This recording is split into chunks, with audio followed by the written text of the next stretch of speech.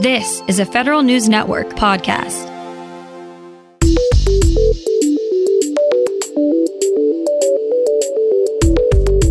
Coming up on today's Federal Newscast, there could be more trouble for unvaccinated federal employees who also refuse COVID testing. Some military installations are reimposing COVID travel restrictions. And President Biden nominates the first permanent leader for the National Park Service in quite a while. These stories and more in today's Federal Newscast.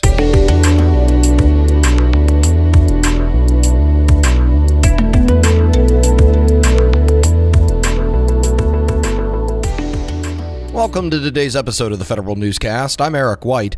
Unvaccinated federal employees who refuse COVID-19 testing may face discipline from their agencies. We get more from Federal News Network's Nicole Ogrysko. The Biden administration says agencies can bar an employee from the workplace who refuses new testing protocols while they sort out the disciplinary process. It also clarified employees should get tested on duty time and at the agency's expense. Unvaccinated employees and contractors who telework regularly won't face weekly testing. And agencies can't require telework as an alternative for anyone based solely on their vaccination status. Nicole Ogrysko, Federal News Network. The Census Bureau is the target of a cyber attack, but investigators reassured the 2020 decennial count is unaffected. The Census Bureau's Office of Inspector General says hackers tried to infiltrate some of the agency's remote access servers in January, but failed. The IG says Census missed opportunities to limit its vulnerability and that the attack was not discovered in a timely manner. Investigators say the agency did not keep sufficient system logs and it was using an outdated operating system. And even though the Census firewalls blocked hackers trying to get through a back door, they still managed to make unauthorized user accounts. The Army is seeking white papers on artificial intelligence applications that align with its research goals for the next 5 years. The Army Futures Command released a broad agency announcement that outlined 11 areas of artificial intelligence it's interested in, including autonomous ground and air platforms, visualizing large data sets, and processors for detecting various threats, among others. Interested companies can submit their research to AFC on or before July 2026. Grants and contracts will be awarded to some of these organizations. Military bases are beginning to restrict travel again as coronavirus rates are on the rise. Federal News Network's Scott Maucione reports. For a while, the Defense Department had 95% of its bases restriction-free for the first time since the pandemic started. Service members were able to move to new orders or travel without waivers. But as COVID-19 numbers are increasing, especially in the South, bases are once again putting the kibosh on non-essential travel. 11% of bases have put the restrictions back into place. DoD says it will continue to change the status of travel restrictions as the pandemic situation changes. Scott Maucione, Federal News Network. Families of veterans who committed suicide would have access to mental health services under a new bill in Congress. Congressman David Rouzer introduced the Expanding the Families of Veterans Access to Mental Health Services Act, which would allow these family members to use vet center readjustment counseling in coping with the effects of suicide. VA offers emergency mental health care 24 hours a day, 7 days a week at VA medical centers. Telehealth mental services are also available.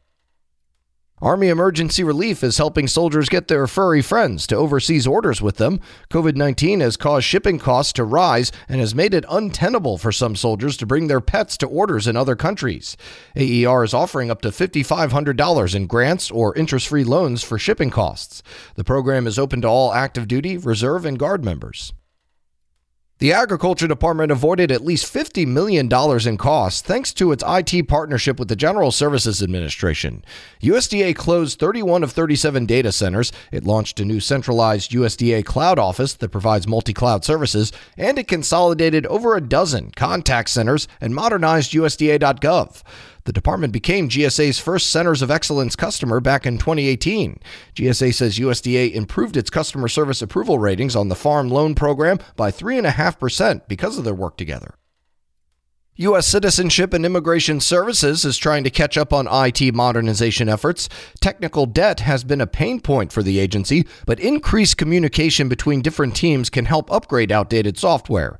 Chief Information Security Officer Shane Barney says USCIS will likely never get in front of its technical debt since new weaknesses are always surfacing, but the agency can still reduce it. The shift to automation will help close this gap, Barney says. The Small Business Administration has new leadership in 36 key roles, including the Office of Government Contracting and Business Development. SBA named Bibi Hidalgo as the new Associate Administrator of GCBD, which oversees the 8A and HubZone programs and many other efforts to increase the number of contracts for small firms. Prior to the SBA, Bibi served as a policy lead for the Biden-Harris transition. In the private sector, she's the co-founder of Future Partners, which advises state and local governments, union leaders, and Fortune 50 corporate executives. And President Biden has announced the nomination of Charles Sams III to lead the National Park Service. The agency has not had a Senate-confirmed director since the Obama administration, with the Trump administration using 4 acting directors over 4 years and never announcing a formal nominee. Sams, a Navy veteran, is of Native American heritage and, if confirmed, would be the first Park Service head to be an enrolled tribal member. The nomination now moves to the Senate for consideration. You can find more information about these stories at federalnewsnetwork.com. Search Federal Newscast and subscribe to the Federal Newscast on Podcast One or Apple Podcasts. I'm Eric White.